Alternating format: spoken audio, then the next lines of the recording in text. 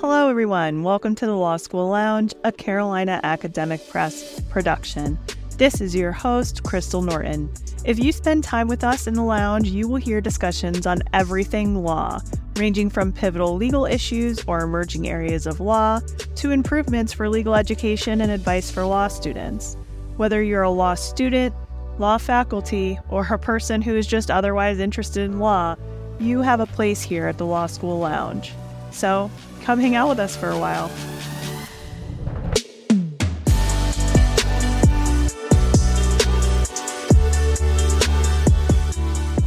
Hello, listeners, and welcome back to another episode of the Law School Lounge. This is your host, Crystal Norton. This week, I was fortunate enough to be joined by co-authors of the Carolina Academic Press book, The Pretrial Process.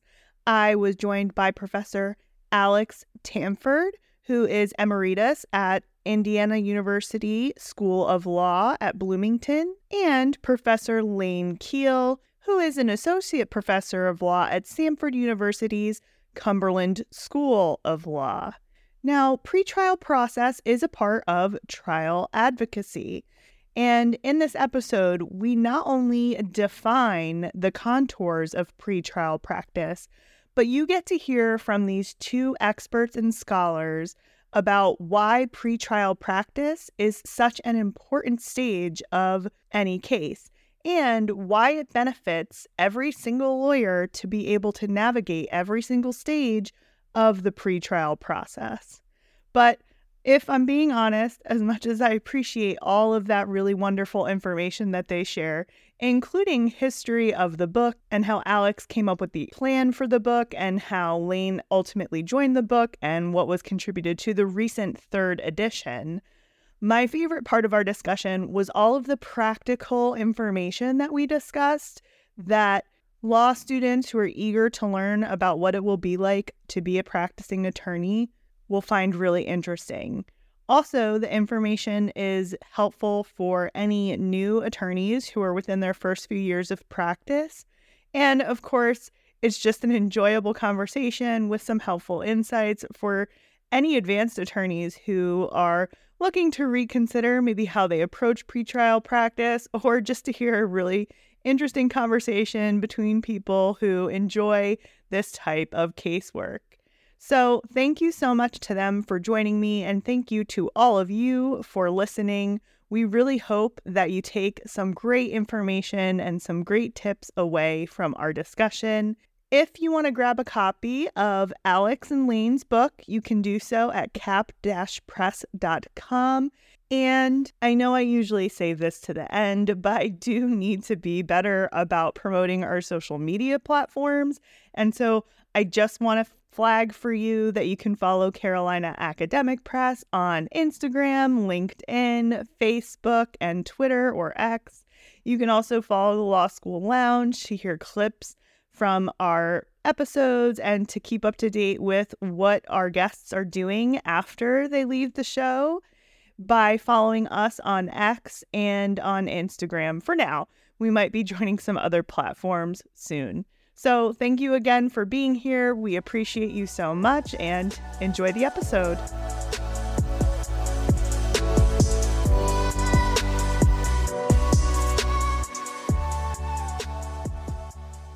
Hello, and welcome back to the Law School Lounge. Today, I am joined by two very special guests.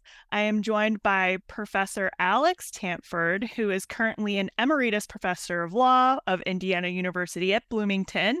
And I am joined by his former student, I've recently learned, and co-author, Professor Lane Keele, who is an associate professor of law at Tanford University's Cumberland School of Law. Together, they write Carolina Academic Press's The Pretrial Process, now in its third edition. And today, we are going to get to talk about pretrial litigation. We're going to define it. We're going to get some tips. So it's going to be a great conversation, and I'm so thankful to you both for being here. Thank you for having us. Glad to be here.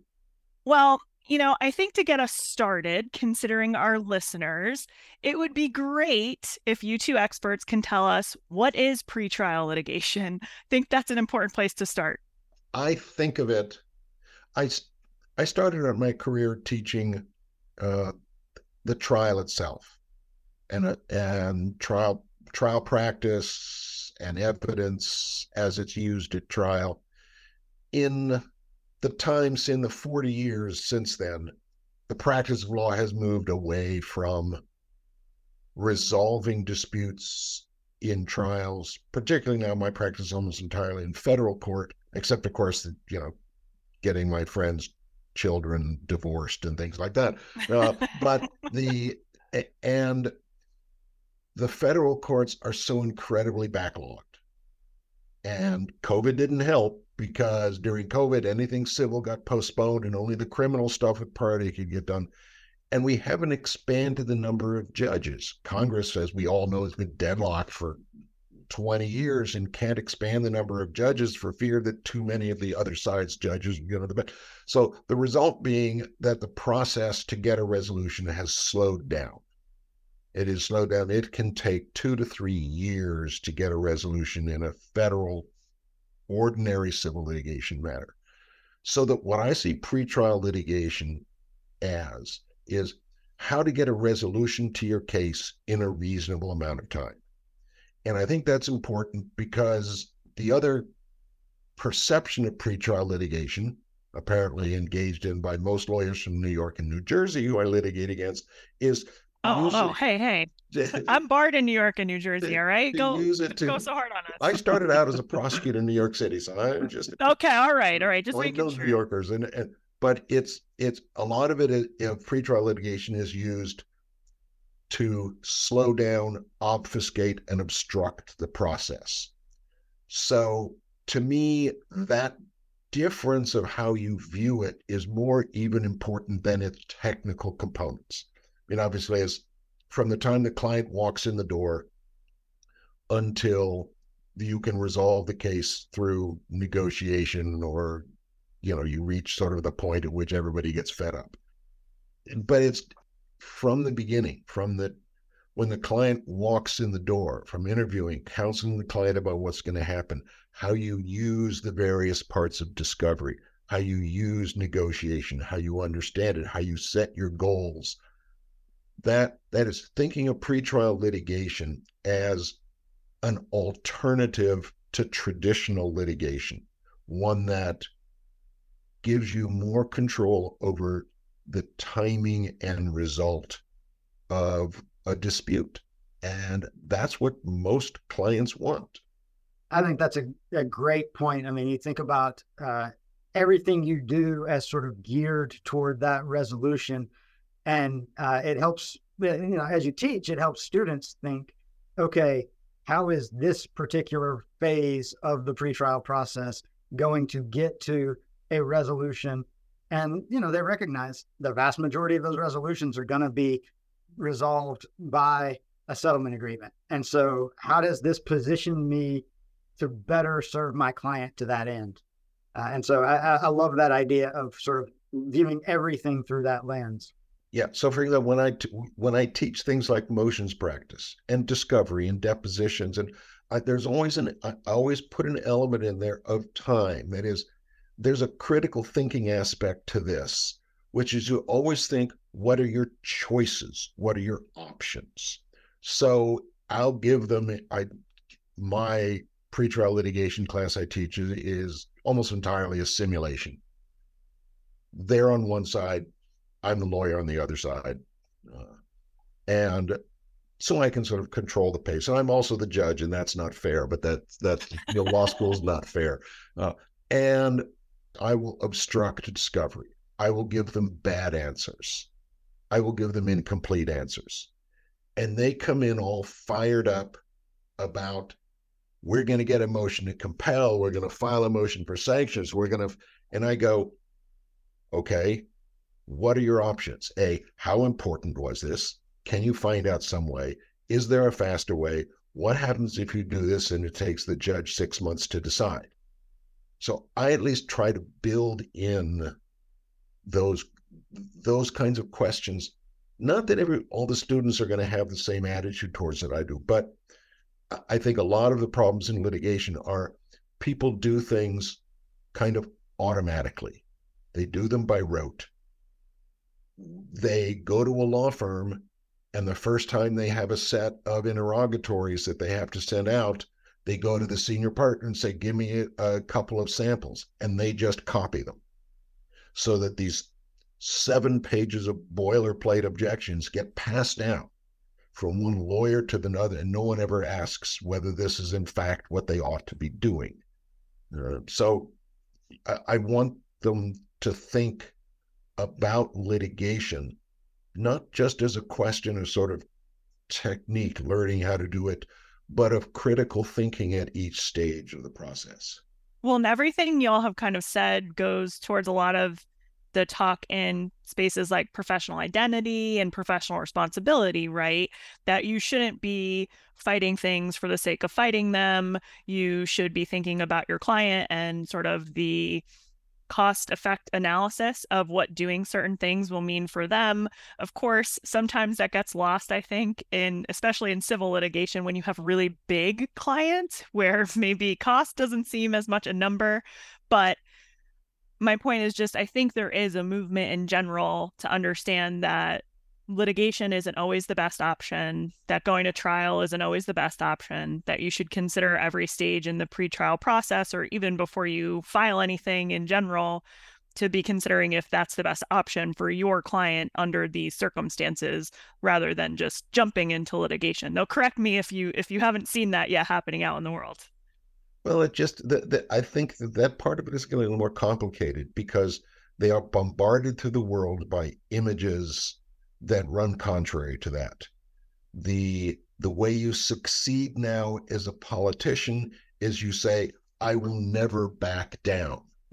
As a lawyer, you have to constantly be backing down, or you can't negotiate. You can't deal with this stuff. You're not right 100% of the time. They look at people like Donald Trump and his legal problems, where his legal team appears to be being quite successful by spending millions and millions of dollars to slow down, obfuscate, file motion after motion, and it seems to be working.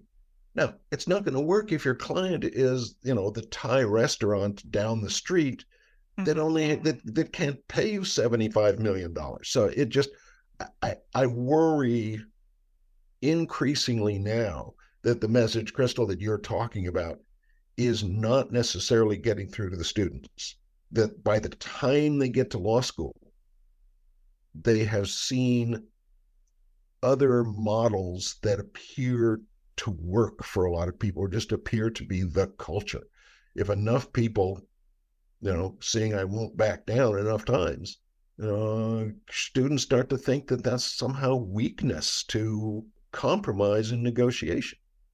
And you can't practice law if that's your attitude. Well, and that goes back to what you were saying a minute ago, Alex, about just grabbing the form. The thing that I try to emphasize with students more than anything else is law requires judgment. And that means for some clients, you're going to litigate, and you're going to file motions that you won't be able to file when you're litigating on behalf of a smaller client or a mom and pop store or an individual client.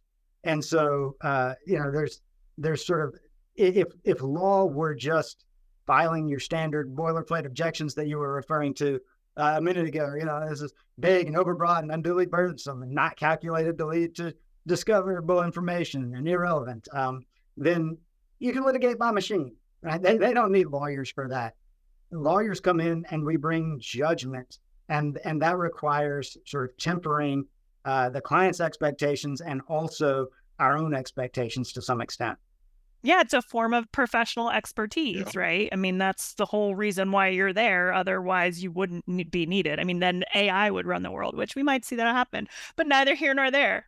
Well, I think that's a good point. Hopefully, the couple of things now getting publicity where lawyers used AI and turned it in without thinking it through, and they're in trouble, and the message is now getting through. You can use a form, you can use AI, you can use a form contract, but you have the responsibility to think this through. So hopefully that, oddly, AI will end up being a positive message for lawyers, because I just went to a CLE recently on the use of AI in law practice, and it was fantastic.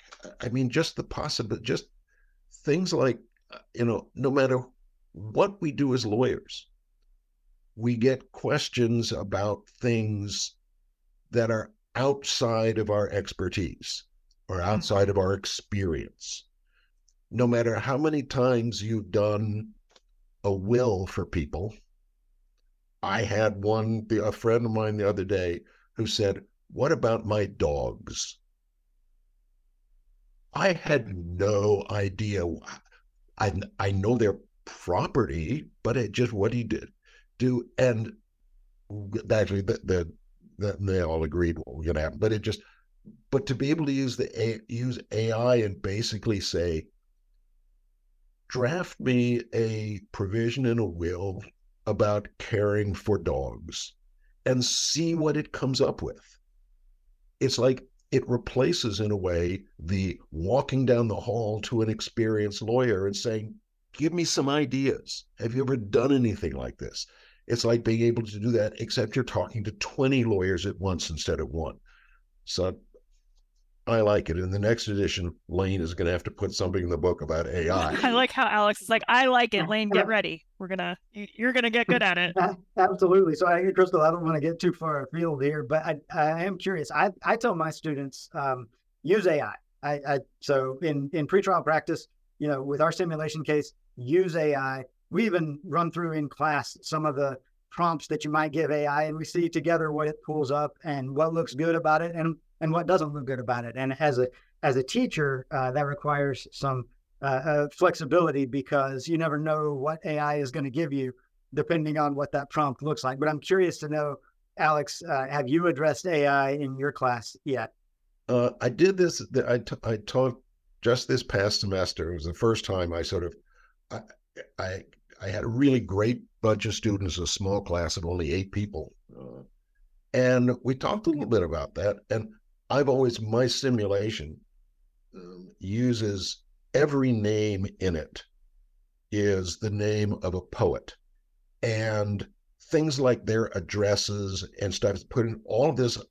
Because I was just in a strange mood when I did this, I looked all this stuff up. And so there's a lot of things in there that actually is correct about the poets. And one of the students just was off. They did this sort of AI thing, and they kept getting poetry in the thing that they printed out, and they couldn't figure out why. And I said, it's probably because you went to business school. It's because you didn't have a good, well-rounded liberal arts education where you took a poetry class. No, I mean, I think AI is obviously front and center in a lot of ways. And one of the ways is competency, right? Like, how can you use it to be a competent advocate while also not being irresponsible or miscommunicating, and so many other issues that can arise with it. But because it can be cost effective for you and your client, sort of the idea that you just could ignore it isn't really the idea anymore. And so I think we'll just continue to see a lot of those discussions. And it's kind of come up in a variety of ways with my discussions on this podcast, whether it's about sort of the copyright component, because, New York Times is suing OpenAI right now, or whether it's about professional responsibility, so competency, but also things like diversity. So where are they pulling information from? Is it really providing a well-rounded perspective?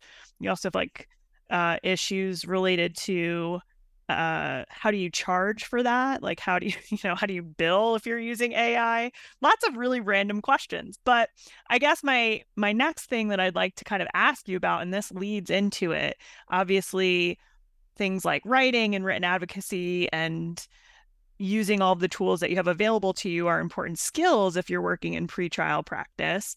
But what are the main skills required of a lawyer who's working on a case that's going through the pretrial process? Obviously, that's a big question because there's lots of stages, but what would you say are the main skills to sort of really hone in on? So for me, I alluded to it earlier. I tell students, I think the most important skill they bring is judgment. I think, just the ability to exercise their own reasoned judgment and not copy wholesale from forms and put in things that don't make any sense in the particular context. And so, right, you can pull forms for discovery for different kinds of cases. You can pull forms for complaints and answers and affirmative defenses. But what you can't do just by machining is identify what makes sense for your particular case. And so I think judgment is the most important skill that a student brings. Yeah, I'm going to agree with that and I call it critical thinking early enough. That is, when my students come in, I tell them at the beginning, I say, I will not let you drift. It's a simulation, but I play all the relevant roles. I'm the court clerk. I'm the experienced lawyer down the hall. I'm the friend at the bar you want to talk to about something common sense. I'll talk to you about anything. But when you come to me, and I said, as a professor, I'll talk to you about what it is that I'm expecting out of the course. But when you do, I will always ask you, give me at least 2 alternatives, not 1, 2. And then, because you can't exercise judgment about if you only see one path. If there's only one path, there's no judgment involved. So it involves understanding that there's always a second choice. And indeed, this has got me thinking. I'm curious about the next time I assign AI, I'm going to do it myself, is instead what they do now is they ask AI to generate them a sample contract for renting an apartment. Mm-hmm. Next time they should ask AI, generate me 2 alternative sample contracts. That would now mean that's what I want them to do, whether they use AI or talk to another lawyer or, heaven forbid, go to the actual law library. I'm free. I start at the beginning of the case and tell them where the form books are. That's, us old time lawyers didn't have Westlaw, and we had form books that you want to know what does a complaint for breach of contract without personal injury look like. There's 7 examples in the form books, and as long as they generate some alternatives, then I agree with Elaine. I think judgment and that's hard for students, particularly. A lot of students, particularly those coming out of the COVID era, are used to a fairly passive form of learning. They want to be sort of told what to do and told what the right answer is. And then they're able to process that. And or they want to be told, pick like multiple choice, pick among these 4 answers. And I want to say, no, you generate 4 answers, and then you pick. And that's hard for them. They're not asked to do that enough. I love that idea with AI generating multiple examples, and then that could afford you the opportunity in class even to go through and identify, okay, why is this one better in this part and this one better in that part? And I got some advice when I was in law school administration. Somebody told me that when somebody comes to you with a complaint, the first thing you should ask them is, what have you done to resolve this situation? And that's right in line, I think, with what Alex was saying about, you generate some alternatives and come and identify some potential solutions here. And I think that's important for students. When, I've carried it over so that when students come and they say, okay, how do I handle this? I say, okay, what resources have you used to try to identify a solution to this problem? Yeah, I think, like you've all mentioned, finding the information and then using it as 2 separate things. I think a lot of people think, oh, if I find the information, I'll just have my answer and know what to do. But when you're out in practice, those things happen separately. You find the information and then you have to go to a person or you have to look at what's in front of you that's unique and figure out what to do with it, because not every case is obviously the same, right? All the cases are different, even if they have like some overlapping elements. But it does take a while. I'm going to advocate a little bit for the students here. It does take a while to be confident in your ability to exercise that judgment, even if you have the answer in your mind. You may not feel comfortable voicing it, or you may not feel confident in your ability to make a decision just yet. And so that does come with a little bit of time, I think. But you do have to kind of get on the right process, or the right path rather, to learn about judgment in the first place, or you'll never get that confidence, right? That's right. I mean, that's one of the things that I appreciated when I was in Alex's course, and hopefully my students appreciate, is it's designed to instill some confidence that, okay, I've done this before, and I actually know what I'm doing, and I can be a competent lawyer. And I appreciated that about his course. And I tell students, what I want you to do when you get into practice and you take your first deposition is at least feel like, okay, I've been here before, I can do this. That's such a nice thing to say, Lane. Well, I do owe him a little bit. And vice versa. He picked up a huge amount of slack in working on this book and updating it. I mean, I had this sort of flash of inspiration about what I wanted to produce and what it looked like back at the first edition. And after that, it's a little bit like this, like critical thinking. I couldn't think of other things to do with. I mean, I had my idea. That tunnel vision. That's right. So it's good to have somebody younger, particularly because I have heard of AI because it's all over the news. But other than that, I'm trying to build into my course something on social media.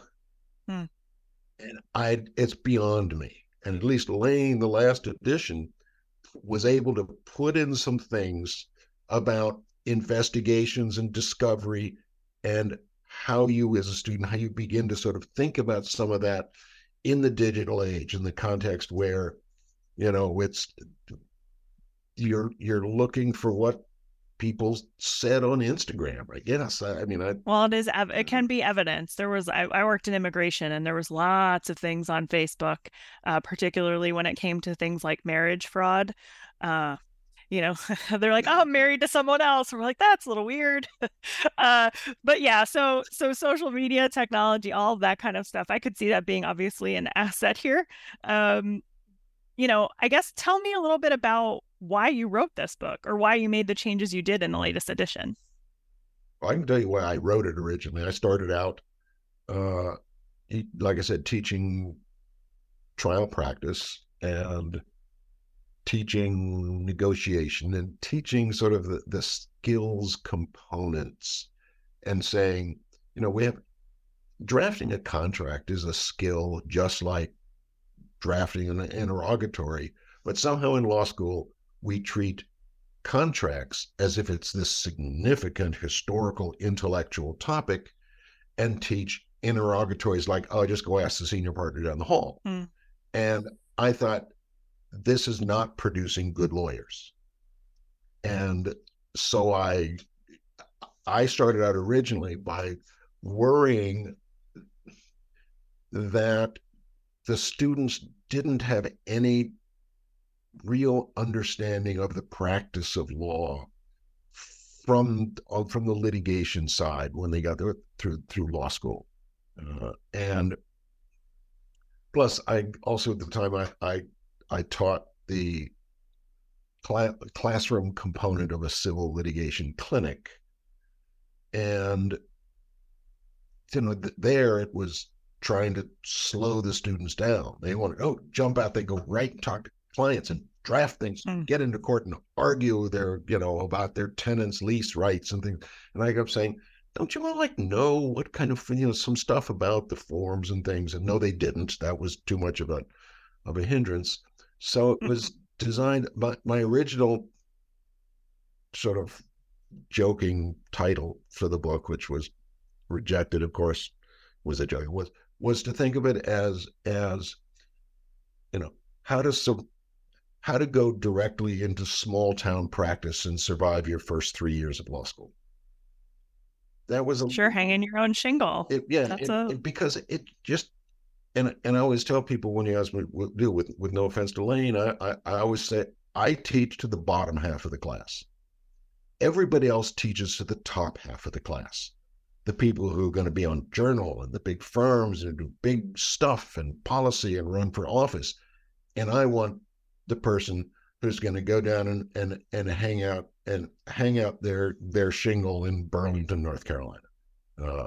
maybe I'll join their uncle's firm, but they represent real people in an immediate way that the big firms, big time practice doesn't. And so it was thinking about, what does a student need to know,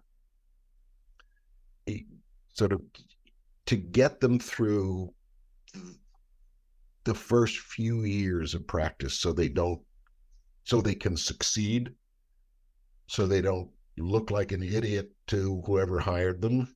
And it was a kind of a modest goal, but there was nothing. There was nothing out there on the market. Like, the couple of books that I had written have all been not because I was particularly motivated to write the books, but because I went to the library and looked for one, and nothing existed in the area that I wanted something. I always tell our potential authors that our best books come out of necessity, like 100%. Because I'll go and I'll meet with them in an office and they're like, well, I kind of just made this thing. I have this class. I didn't really like anything that was out there. I couldn't find what I was out there. And so I have this binder of like stuff. I'm like, well, that should be no longer a binder of stuff. It should be a book, because if you need it, I'm sure other people need it. But thank you. It's always cool to get kind of an insight as to why someone writes a book, or kind of the perspective they're bringing. And I think it's really important to share that with potential readers. I don't know why Lane signed on to help me with second edition. Well, he had to bring the technology, it sounds like. What else did you bring? Keep it from going woefully out of date. What else did you add in this new edition, Lane? So I enthusiastically signed on. I was grateful for the opportunity. Sure. So we added. It is technology heavy, especially post COVID, as so many things moved to virtual, and even the curmudgeonly, cranky federal judges that never would have used any kind of virtual meeting if they could have avoided it, sort of had to shift over there. And so there's so much more that's done remotely that I think there's a lot that needs to be said about that. And the risks that are associated with taking a deposition remotely or conducting a hearing remotely. Even complaints, the courts were slow to sort of move to e-filing, but once they moved to e-filing, even complaints still had to be hand filed in a lot of courts, and that had shifted post COVID. So there's just been a lot of changes that you saw, many of which came about as the result of the pandemic. Thanks for that summary, Lane. That's great. That's great. Let's kind of switch it up a little bit here and focus more on the practice elements. Not that we haven't been talking about those already, but focus on them in a different way. Before we get into tips about pretrial practice, I need you both to please tell me, what was your favorite thing as an attorney in civil litigation? My answer to that is easy. Okay. In a 24-hour period in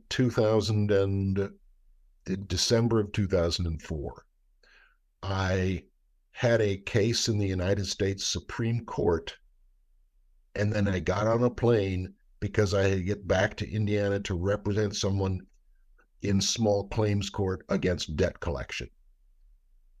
And I think that the second of those, the debt collection case, was the more important of the two.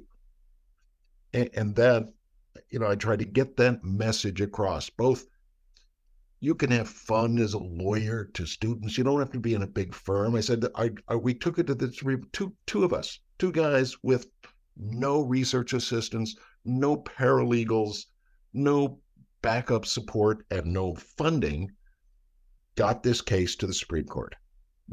And we're not a big firm. And won, I might add. Wow. Yes, and won 5-4. Yeah, I mean, it's got a lot of meaningful components to it. And it's really a diverse practice, and civil litigation covers so many different types of cases, depending on how you want to do it. I mean, obviously not everyone does that, but yeah, I could see that. And what about you, Lane? Yeah, so for me, it was dispositive motions practice. But there's something that's exciting about resolving a complex case, and saving the client money by getting it resolved relatively early. It goes back to what Alex was saying earlier, that the goal of the pretrial process is case resolution.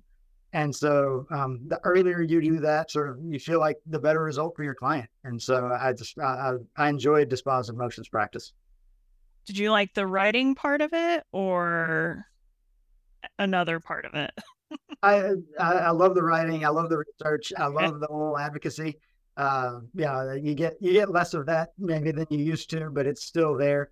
And so just the whole thing. Okay. No, that's cool. I asked because I did administrative law for a while, immigration.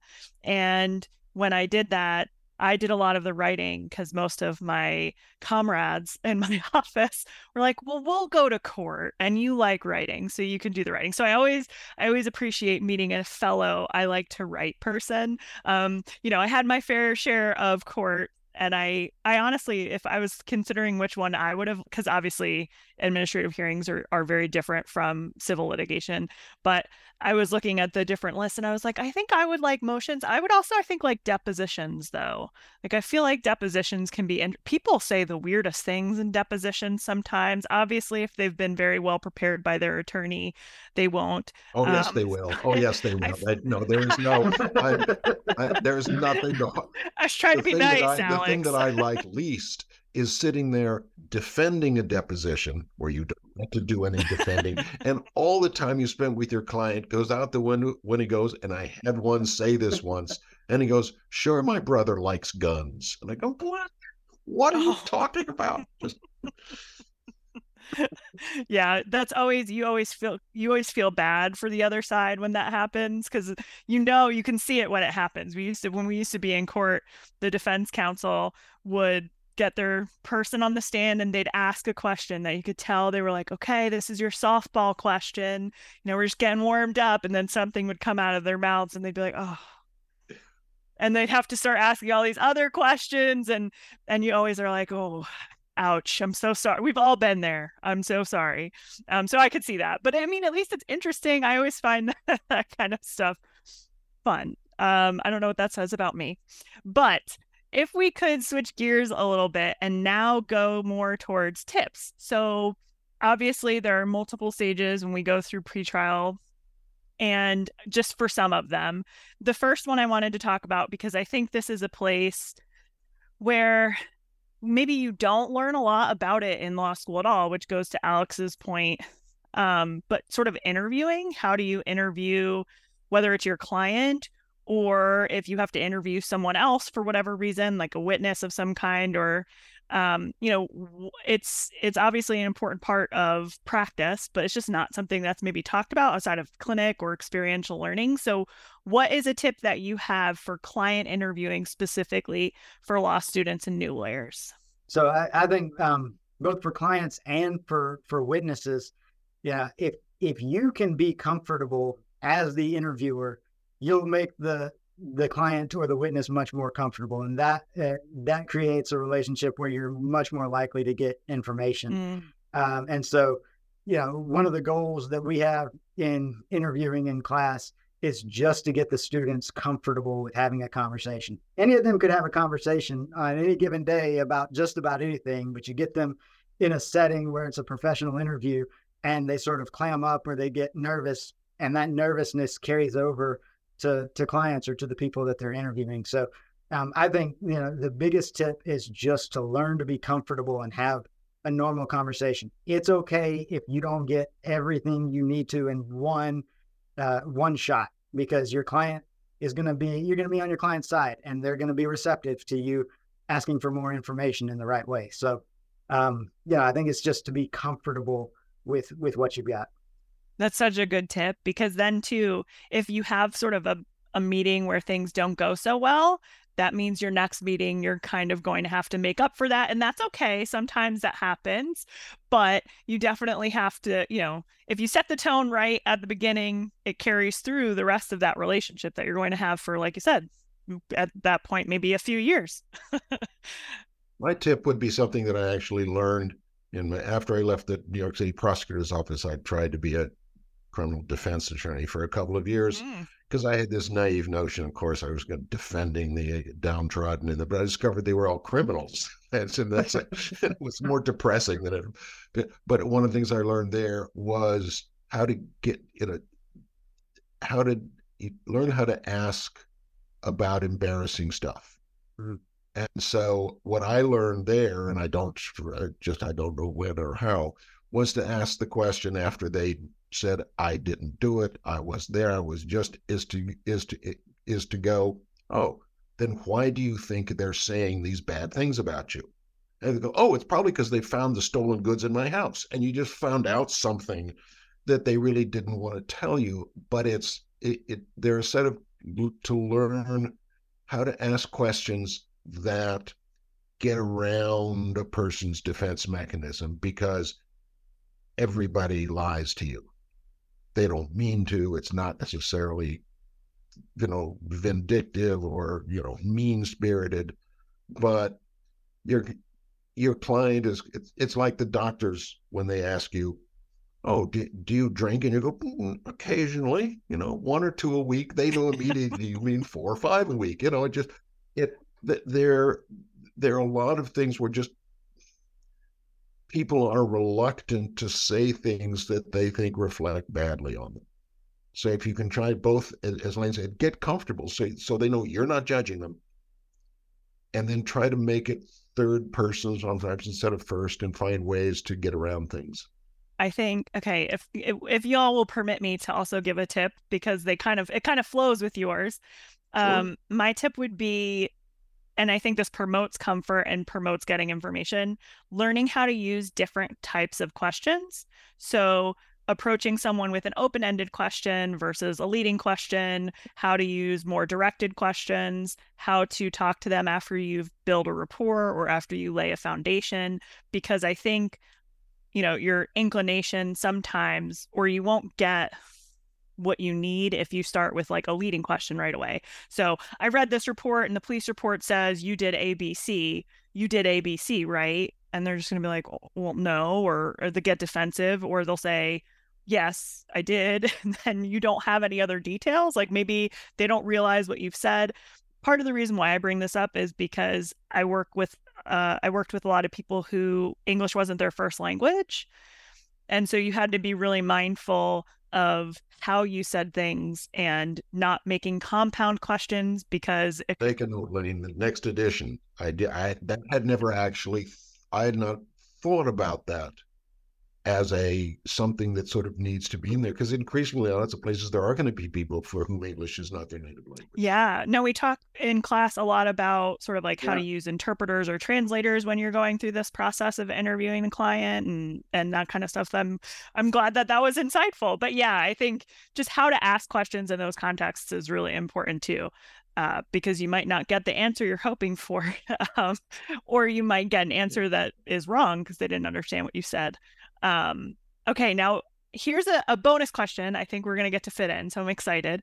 But client counseling is its own unique skill, and interviewing is kind of related to it. So how do these things fit together? They're different. How are they different? If one of you could please kind of touch upon that a little bit. Sure, I'm not Lane. I'll jump in. So yeah, I think you interview and you're getting information, you're acquiring what you can about what the client knows or the witness knows. Counseling, on the other hand, you're sort of deciding what to do with that information. And so it goes back to sort of offering solutions like we were talking about earlier. The various paths that you could take with the status of the case, with the information that you've required. Here are routes we can go, and working through with the client what those routes look like and which one is the best. I think, one of the things that counseling requires that's sometimes really hard to do is giving bad news. Those are the calls that it's easy to put off. And, I think there's no shortage of disciplinary committee actions on lawyers who didn't tell their client that their case was dismissed 2 years ago. And it's because they never wanted to be the one to deliver bad news. But in order to be a successful lawyer, I think you've got to be able to deliver bad news, but also have solutions in mind. So going back to what Alex said, okay, here's the news. Here's what we can do about it. Here are some options that we have going forward. So I think, just getting the ability to deliver bad news, but in the right way that's going to keep the client sort of at least confident and hopeful going forward. And I think to pick up something on what you said earlier, Crystal, about it, the difference between open-ended and leading questions. There's a part of this, we do some sort of questioning format in the book, of course, but it's hard to practice that except with multiple people. Think of questions as three types: open-ended questions, guided questions, and leading questions.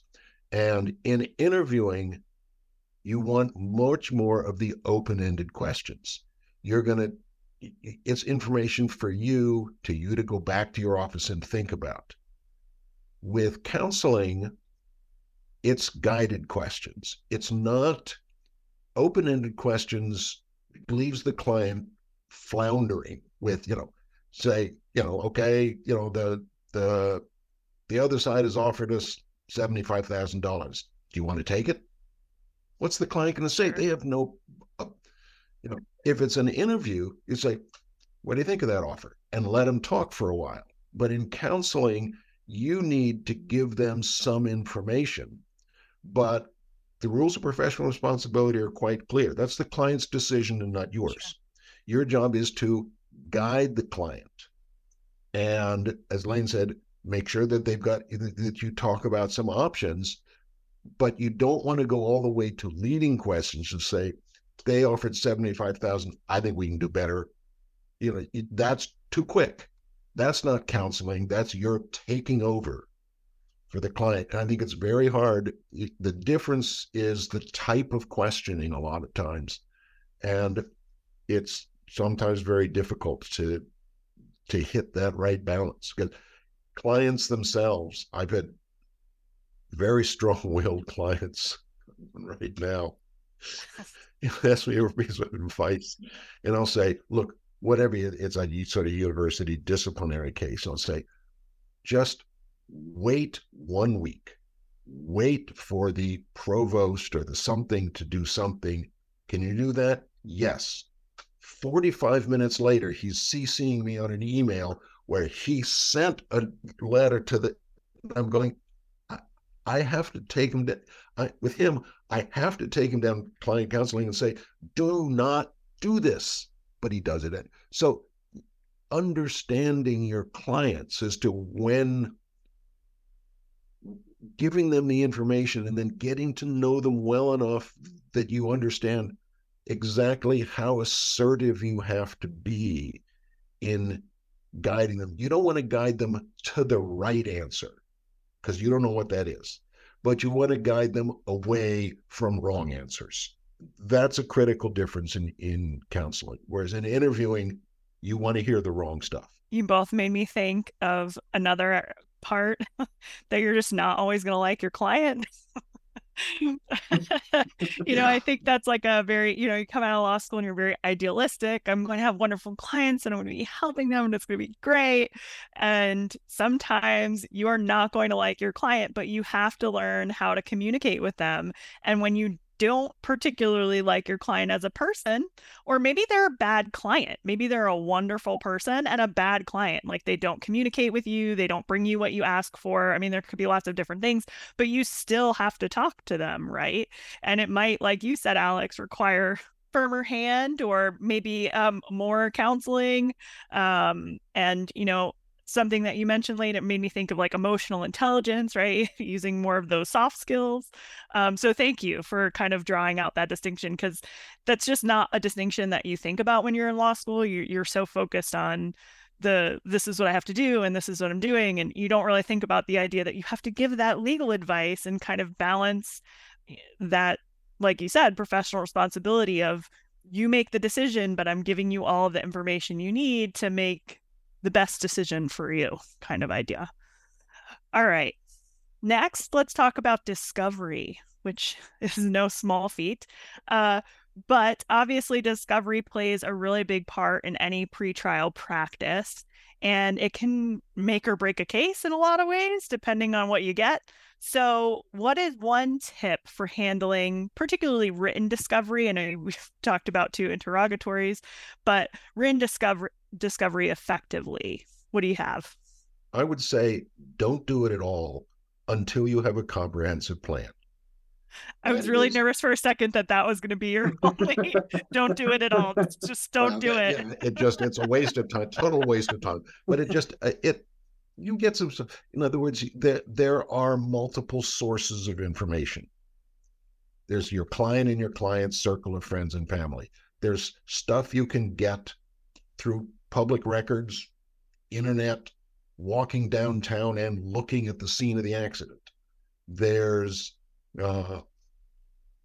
information you can get from the other side without discovery just by asking.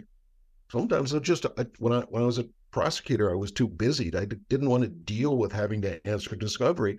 So every time I got a new defense attorney, I said, if you want to see my file, come to my office. You can look at my file. That's it. I said, don't give me written discovery because I don't have time to answer it. So sometimes you just talk to the other lawyer and you can get things done. Then when you do decide that there's stuff you need through discovery, decide what is appropriate for written discovery. What's it for? Understand the difference between written discovery and a deposition. And think about what you want to do in a document production request. And I think the least appreciated part of it is the request for admission. The instinct is to, I think of a lot of people, and certainly a lot of students, is to focus on interrogatories. And so you want to ask you set an interrogatory to the other side and says, describe your version of the events on May the 5th. Do that in an interrogatory, do that in a deposition. First of all, they're not going to draft the answer. Their lawyer is, so it's less useful to you. And so think through, and that's one of the phases we have before in my classes, before we get to discovery, we have a week where we sit down, they prepare a fact investigation plan that takes the elements of the offense, the elements of the defense, puts them on some kind of chart and says, where are you going to find evidence, pro and con on these issues? Where are you going to look? How's it going to do that? I want to talk to the defendant's employees. Well, what are their names? I don't know. Ask an interrogatory. So you sort of take them through thinking about what are these various things useful for. Yeah, absolutely. I think the litigation chart is huge. And one of the things Alex said about just having a conversation with the other side makes me think of one tip, which is don't assume the worst in the other side. They may end up showing you that they are in fact the worst, but don't start out that way. I think of a time I sent an interrogatory, got back a response that really, it was half responsive, but clearly omitted sort of half the response. And I sat down to write out my nastygram and, told them how awful they were and how they were obfuscating and prevaricating and hiding, and sent it off and got a phone call from the other side that said, "Oh, I'm sorry. I overlooked that part of your question. We'll amend our response next week." And, I felt tiny because, I had created all this problem and frankly caused my client money that a phone call could have avoided. And so, those conversations are really valuable, especially if you can maintain a positive relationship with the other side. Right. And it works the other way too. I've been the recipient of an interrogatory that says, send all your tax receipts for the last 20 years to my client. He goes, I'm not going to do that. And I go, it's not even relevant. So before I start filing motions, to quash and protective orders, I call the other lawyer up and say, what do you want? And they said, "Oh, we just, we just need to know what his income, what his average income is." And I said, "Fine, we'll supply that. You don't really need 20 years of tax returns."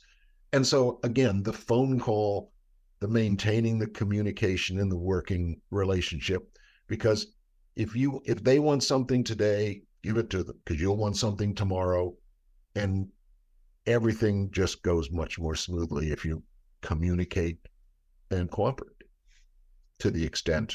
But you have to recognize, you also, as they say in negotiation, you can't negotiate with terrorists. So that you have to recognize when it is futile to continue to try to get cooperation from the other side. Yeah. I mean, discovery is a cooperative process. And I mean, as I think we talked about at the beginning, it used to be much more combative. And I think, of course, it still is.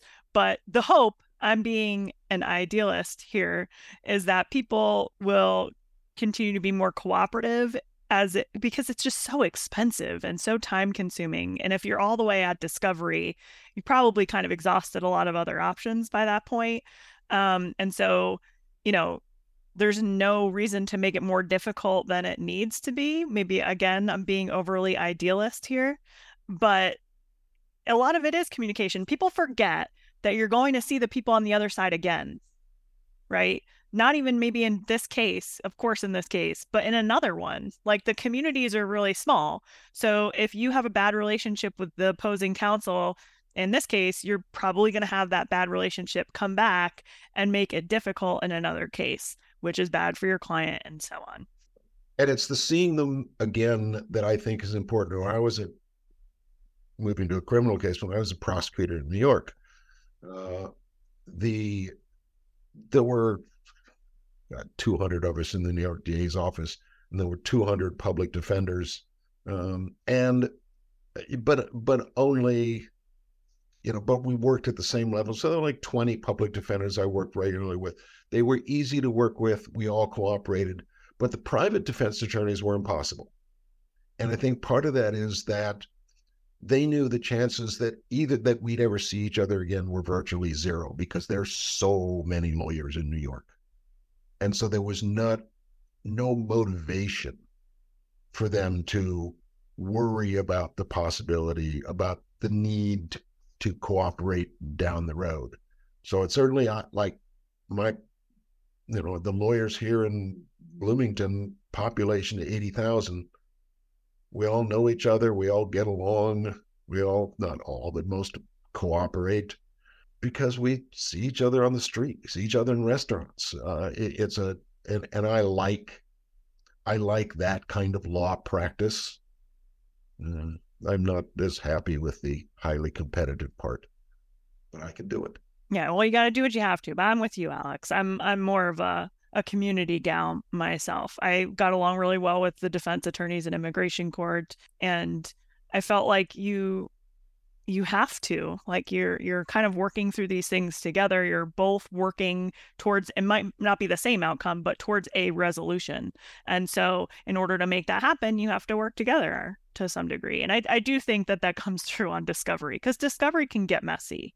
And there's lots of requests coming from in different types of discovery tools. And so, yeah, I'm with you. Are you a community person too, Lane? You strike me as a community person. Oh, absolutely. I mean, the other aspect of that is, when the sides don't get along, judges hate it. And they don't necessarily know who's at fault, but they view both sides at fault. And so it's like, okay, here comes that lawyer that's hard to get along with back in my court. And you sort of have a thumb on the scale against you when it comes to discovery disputes and things like that. Reputation is everything, 100%. Okay, let's move on to depositions or motions. I already said that I like depositions, but I know motions are one of Lane's favorite things. So let's go either or for Alex and Lane. What would you say is a good tip for depositions or motion practice? For depositions, I think it's easy. Depositions are an interview. They're not cross-examination. And again, it's part of thinking at how you want to resolve the case. I've been case after case where the lawyer doing the deposition. I had one the other day, the deposition of a essentially inconsequential witness on a marginally uncontested fact took 6 hours because the lawyer kept asking leading questions and kept arguing. Was trying to win his case on the deposition, was trying to find the concession by the witness that he'd been lying his entire life and he, in fact, was an alien from a different planet. And it's not going to happen. If it does, it's not going to do you any good, because, of course, just after 5 hours of cross-examination, if the witness only says, all right, I confess, let's go home, nobody knows he means that. I mean, it's just like extended police interrogation. It does not get you good evidence. And what you really want to know, again, it's negotiate. It's that you don't win a case. You don't win a negotiation. You don't win discovery. You help your client get to the right, sensible, reasonable point of resolution. And if you're not doing your client any favors in a deposition, if you spend your time trying to force the other side to make concessions and don't find out what their evidence is, and then it comes down to trial and negotiations, and it turns out the other side really, they've got the smoking gun that makes your client look bad. And you want to find that out in the deposition like you would in an interview, so you can go back to your client and say, the other side has got some evidence that's going to make it hard for a jury to return a verdict in your favor. It's going to make it hard for the judge to rule in your favor. So we've got to take this into account. It's not a sure thing. We can, let's figure out with this evidence what the right resolution is. And when you view it, so it's viewing a deposition as helping you advise your client how to resolve the case. If you think of it that way, you're going to do just fine. If you think of it as extended cross-examination of a lying, cheating, dangerous witness on the other side, you're never going to do any good. So don't be that guy. That's basically... Don't be that guy, yeah. No, I think that's well said. Yeah. Go ahead, Lane. It's, I think for depositions, at least for some lawyers, there's a fear of asking a question that you don't know the answer to. It's as Alex said, it's not cross.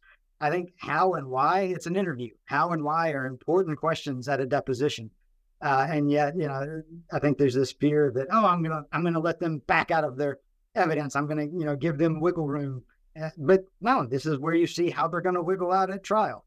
And so, they're gonna have that opportunity at trial when their own lawyer's directing them anyway. So you might as well see it. So I think there's just this sort of fear of the how and why and the open-ended questions that I think can be pretty valuable in depositions. You want to know the bad news. That's right. Yeah, bad facts are bad facts, whether you hear them or not. That's right. And if they come out at trial 6 months from now, when you spend another $80,000 of your client's money, it's not going to change the outcome. It's ridiculous. I don't know why lawyers are afraid of it. Well, I do know, but they should. We should work with them on that, huh? Did you have anything you wanted to share about motions practice, Lane, or should we skip to our last one that I want to talk about, which is negotiation? Well, I'll say the thing that drives me crazy in motions practice is sort of stilted formalism. I kind of feel like we are past that in terms of our legal writing, in the way that the judges and the judiciary expect to see motions. And I think that's a good thing. But there's still this tendency to write in the language of the 1800s opinions that you read in law school. There's the quote, I can't remember who said it, but the sin of law school is not in teaching students to learn the language of the law. We have to do that. The sin of law school is not in not teaching them to be bilingual.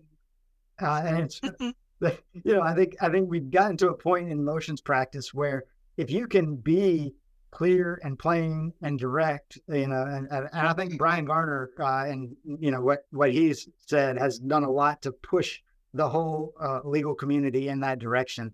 But I think it's important to be clear and to speak in right and plain English. That makes me laugh because I can boil that down to don't be that guy too. Like, don't be that guy who puts all those words on the paper, because nobody, including opposing counsel or the judge, has time to read them. So I think all around that motto fits here for your tips. Maybe you found a title for the podcast. There we go. Yeah, maybe that can be the podcast episode title. Don't be that guy. Pretrial litigation. Yeah. I agree with laying on motions. If you can explain it to a busy judge in under a minute, you're just wasting your time. Yeah, I was a law clerk before I went to the Department of Homeland Security, and I used to read some stuff, let's just say. And you just wonder, why do we think that this is what we need to be doing? Like, where did this come from? And you're right, I think, like, some of it does come from sort of just old tradition within law school. Some of it is sort of like imposter syndrome, right? Like, if I say these big things, or some of it is if I hide what I'm saying in enough words, somebody might miss it. I mean, there's lots of different reasons, but points well taken. My classic example is how many motions get filed with the numbers spelled out and then the numerals in parentheses. No. And why? That's right. Why? Yes. Why? 12, right? Yeah. That's a good example. Okay. So our last area is negotiation, which I think, if you've gotten this far into the pretrial stages, it's kind of you're all in or you're all out and you're going to trial. So what would you say is the golden rule for negotiation? I think that's wrong. You're not going to trial. That's the whole. Okay. The whole point of negotiation. Sure. It's first of all, it's all negotiation. It's negotiation with your client. It's negotiation with the other side. It's negotiation. Mm-hmm. If you think of motions practice to some extent, it's negotiation with the court. I always sensing when the court's going, I don't know. I say, well, how about a slightly smaller? It all is, and it works. Negotiation works only if you are willing to compromise. You negotiate to compromise, not negotiate to win. And what that means is, if you're not willing to give up something to which you think you are entitled, it's not negotiation. Negotiation is not convincing the other side that you're right and they should cede ground. It's listening and saying, okay, I guess that aspect of the damages is not that important to my client. We'll give that up. And the flip side of that, of course, is that you can't negotiate with terrorists.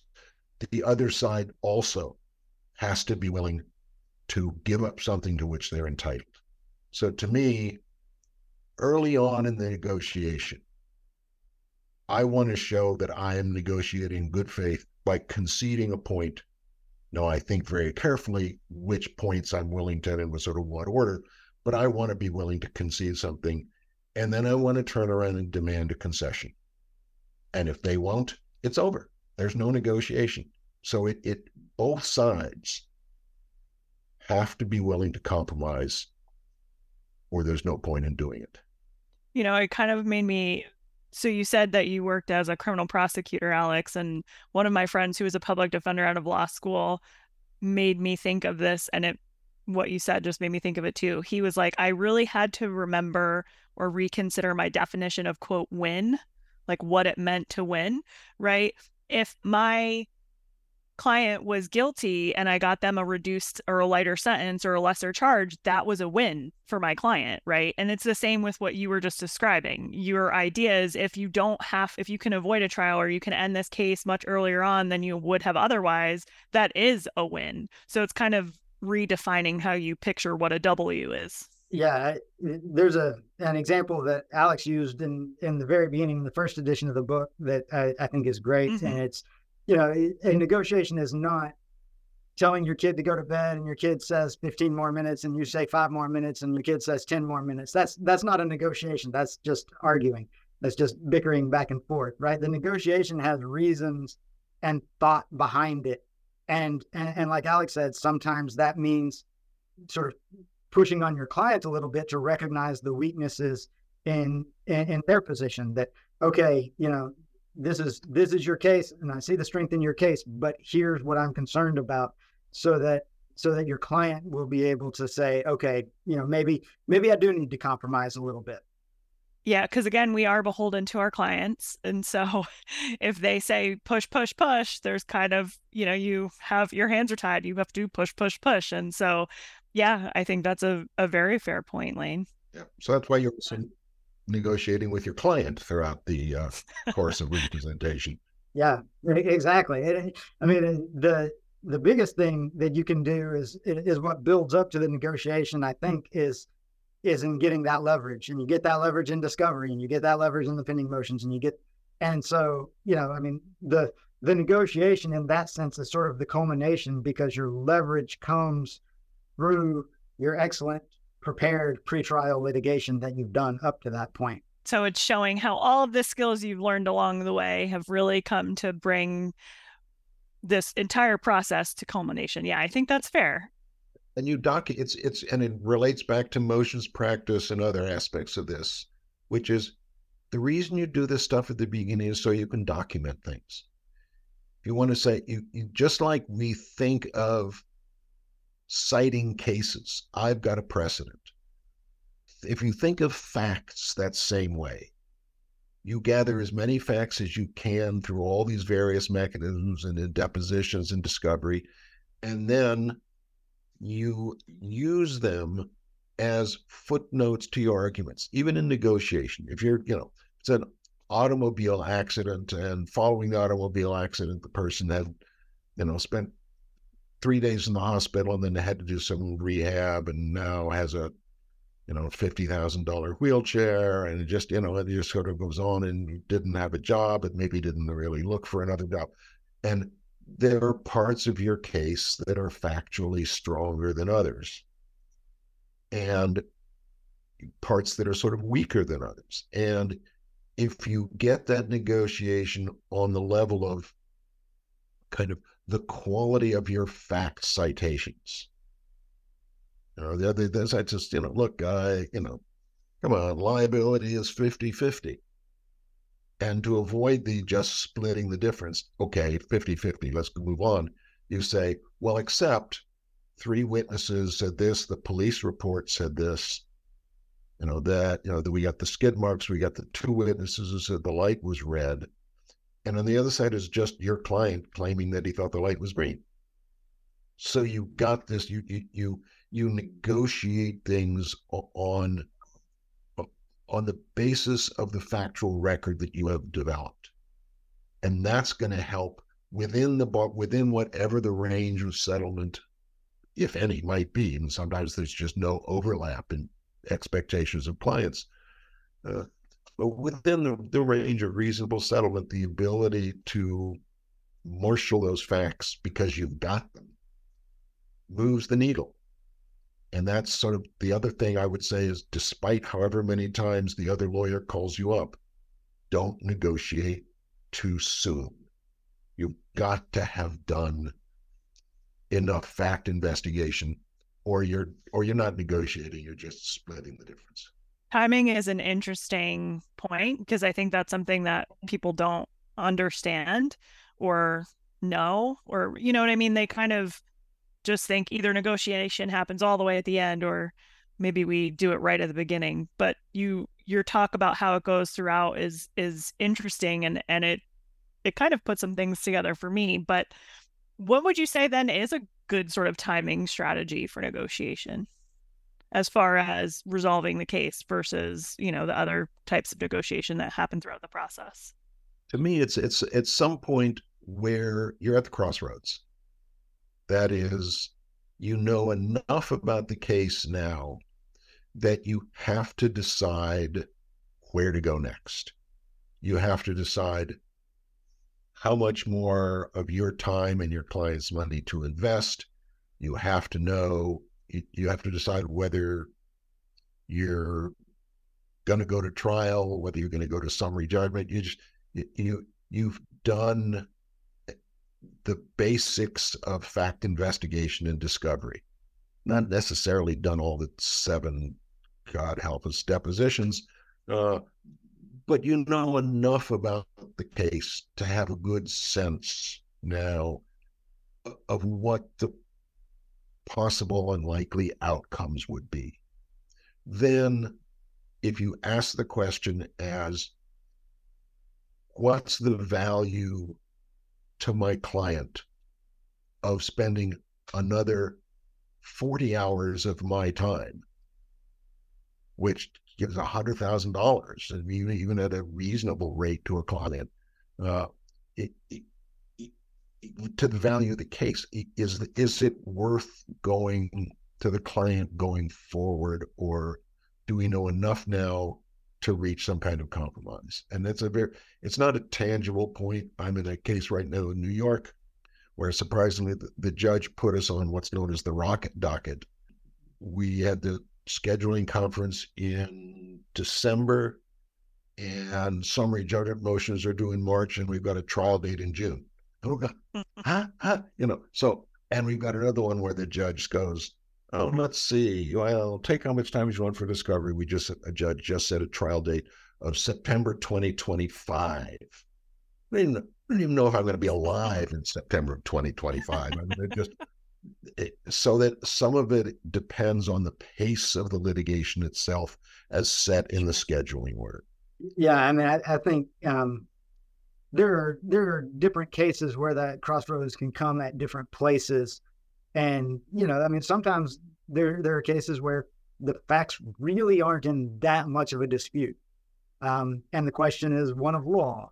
And so negotiation earlier makes sense, and avoiding some costs makes sense.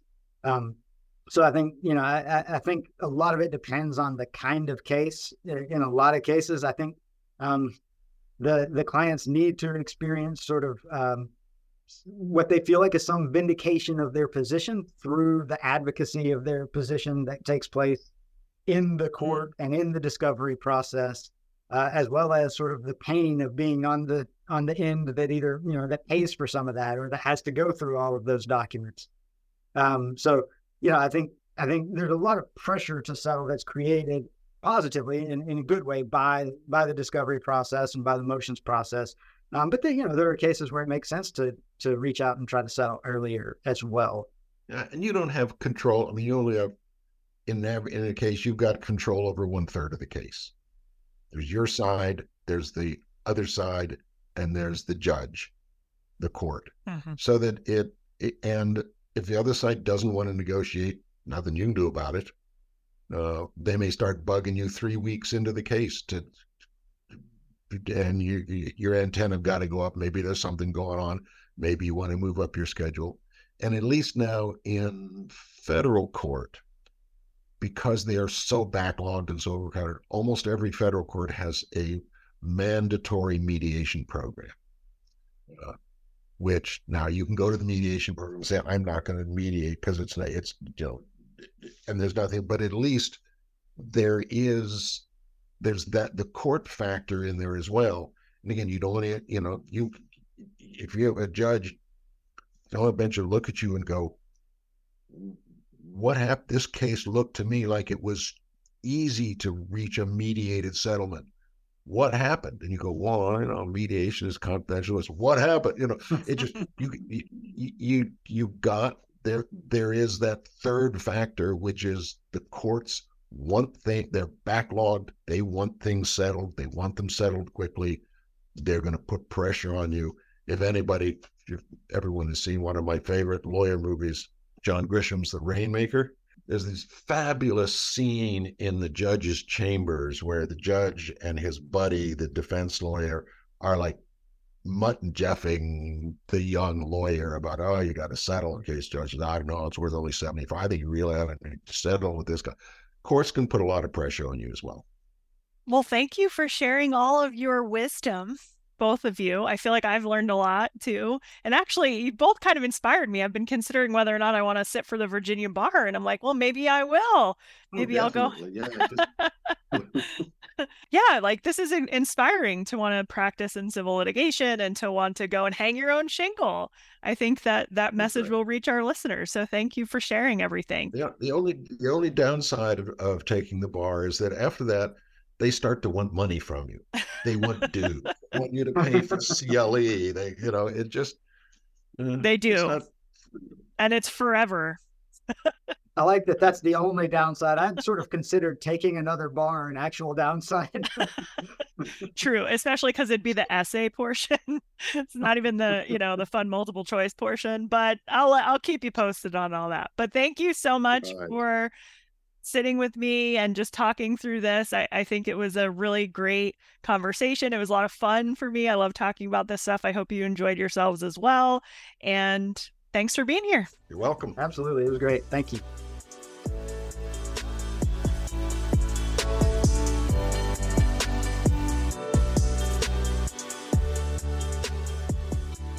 And that brings to a close yet another wonderful conversation here in the lounge. I love any opportunity that I like to talk about the practical skills involved in being an attorney, and I always appreciate to hear the experience and insights of those who have done it, but I really also appreciated the care with which both Alex and Lane spoke about the profession and about how they like to motivate, encourage, and show their students what it means to be a good attorney, including the importance of the pretrial process. This tone and this approach is reflected in their book. If you're looking to grab a copy, you can do so at cap-press.com. The pretrial process, as we've noted, is now in its 3rd edition, and you can also find it at other retailers like Amazon.